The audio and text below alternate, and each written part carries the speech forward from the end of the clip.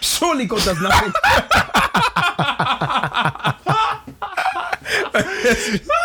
Unless he reveals his secrets. So his servants, the prophets. You see, you have to finish the verse properly. Does it say pastors? No. Okay, no, but go on. Finish explaining about the social media thing. So welcome to today's episode of the Arise podcast, guys. Myself and Sean were literally just discussing about how that in the body of Christ you can have people comparing themselves to each other. So you have a worship leader comparing themselves to the person who's leading prayer. You have the person who's leading prayer comparing themselves to the pastor. You have the pastor comparing himself to the prophet. And then you have a lot of disorder and dysfunction because people are now trying to operate in things that they are not called to do. And you know, a lot of these things can stem from a sense of needing to feel necessary. Yeah, people want to feel important. Yeah, precisely. And So I'm sure you can give an example of it, you know. So we could have like maybe a worship leader, for example. Right. They lead in worship, and then maybe they did their quiet time that morning and they had some powerful revelation. And they start trying to like preach. We've all been there. Or they release a word in season. Yeah, they start trying to like preach, and it's like, yo, like lead us in worship, please, and hand over the mic to the next person. People think we're deep, but we're just being honest. We're saying what you're thinking when you're experiencing it. I remember being at university, and a fellowship leader gave me the opportunity to stand in front of the people and minister. Right. I remember I was like 18 at this time. And then what happened was different people were leading prayer points. So it came to my turn. So I led 2 prayer points, and at the time I knew, because she had told me, that I have the freedom to prophesy and all those kind of things if I want to. I saw a picture of an Indonesian flag in my mind. Right. And I just heard in my spirit, Indonesia. So I looked around and I saw all black people. And I was like, there's no way that anyone from here is from Indonesia. So I was a bit confused. And so over in the corner, I saw a girl who looked like she might be from that side of the world. So I must have asked, I was like, I saw a picture of an Indonesian flag, but obviously everyone here is like black. Is there by chance anyone from Indonesia? And she said she was from Indonesia. So I proceeded to release the word, which was something to do with experiences that she has in the night when she's sleeping and things like that. Right. So, and this girl was like, yeah, so this, and she started explaining it. I don't want to explain on the podcast, but she started to explain to me how what I was saying made sense. So from there, I just continued flowing in that same spirit. You flowed. I continued flowing in that same prophetic anointing that was in the room, and I kept on like prophesying to different people.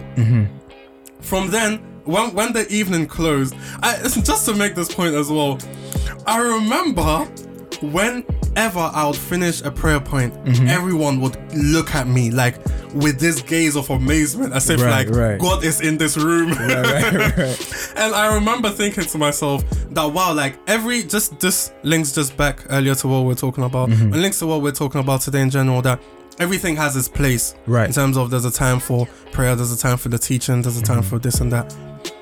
But anyway, what I proceeded to do was I went to the fellowship leader and I was like, we need to do this kind of prayer night every single night. Her in a state of, you know, being more mature, was like, we can't do this every night because it didn't really fit with the dynamics of our university and various things. We just couldn't do it every night. Right. And so she explained this to me and I left really frustrated because I was like, no, this needs to happen every night and we need to do this and we need to do that. And I was like, no, like this isn't right, X, Y, and Z. And from then onwards, what I had to learn was, even when we're in fellowship, when we're, you know, having our weekly meetings, I can't just get up and go and start doing whatever I want to because I feel a prompting from the Spirit. There's a time and a place for everything. And that idea of a time and a place for everything is what we had going into Arise.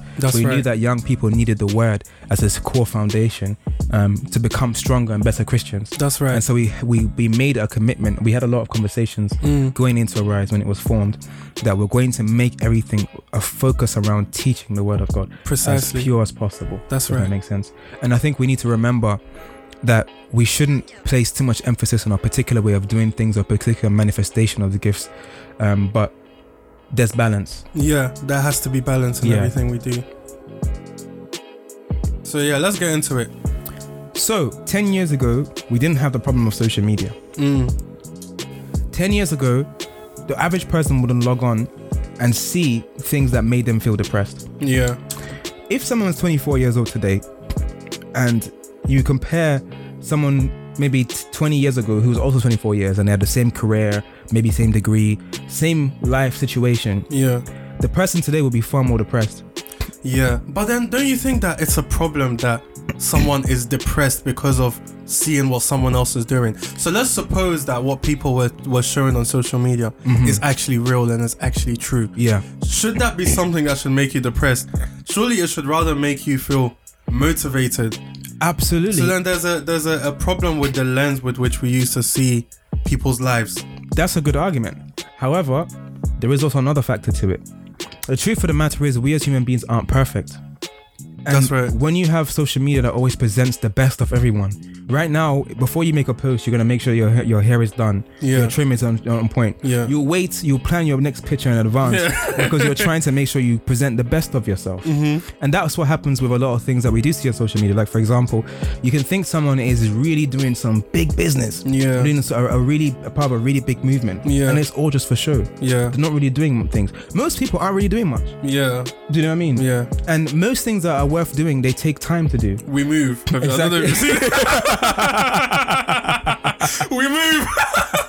Yeah, but no, sorry, go on. No shade, no shots. Like, obviously, do your thing, but like, it's just. But do you know what I mean? So it's like, a lot of times it's just the appearance of doing something or achieving something when there's nothing being done at all. And what that leads us to do is to think that we're not doing enough because other people are. Yeah. And then when you start putting in the work and then you start trying to make a change or doing something, you don't see, let's say, tangible, immediate results. You start to think that maybe you're not good enough. Yeah, or maybe you're not supposed to do that.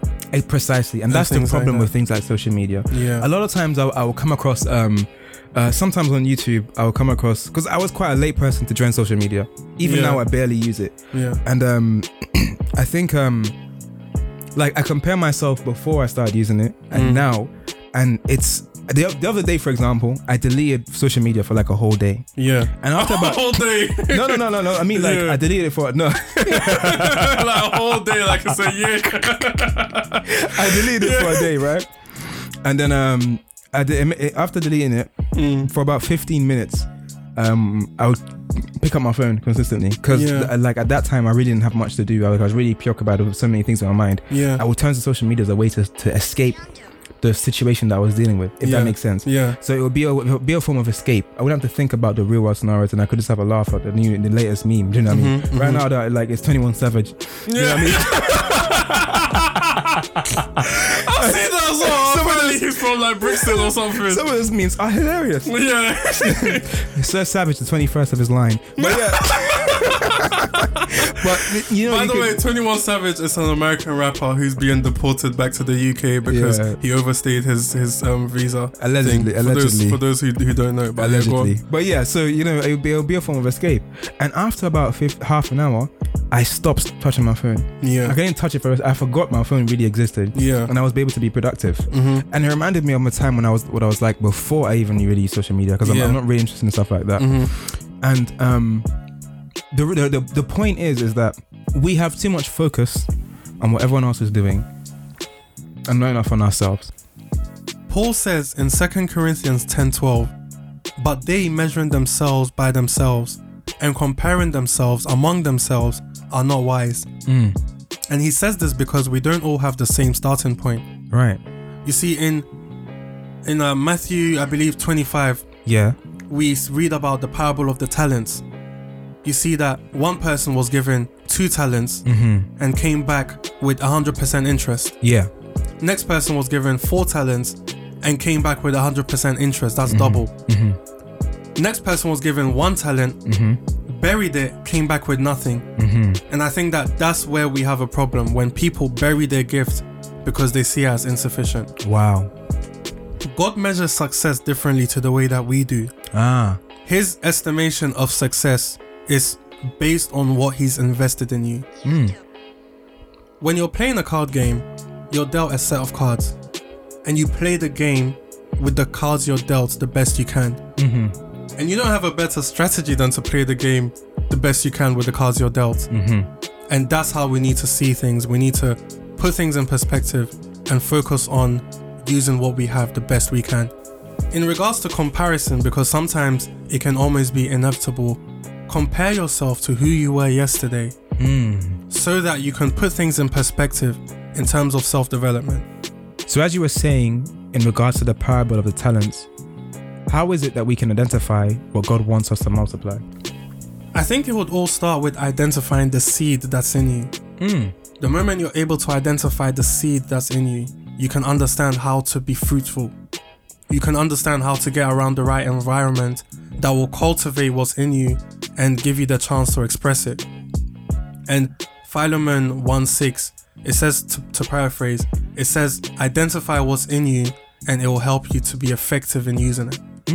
So we need to be able to identify what's in us, be conscious of it, and we'll be able to be productive and effective in it. Right. So then how would one identify such?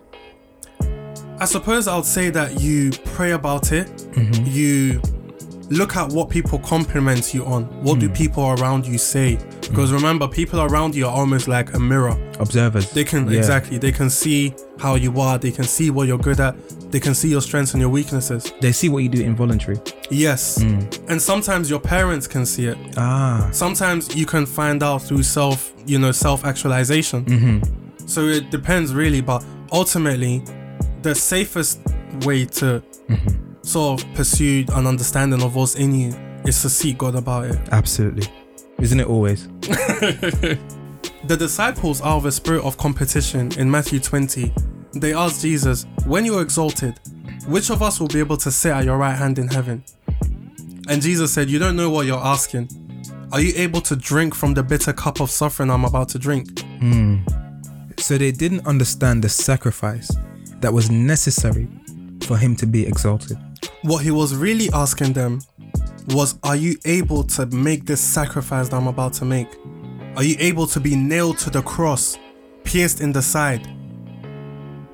A lot of the time, people don't realize that when someone's in the spotlight and they're shining, the same light that's making them shine is also producing heat. Wow. There's something that they're enduring in order to remain who they are. Wow. The light and the heat are inseparable. Thank you for listening to the Rise podcast. We've grown so much thanks to your support in the recent weeks. Make sure you follow us on Twitter, Instagram, and Snapchat. Watch out for all updates on our upcoming events. Don't forget to subscribe to our podcast too.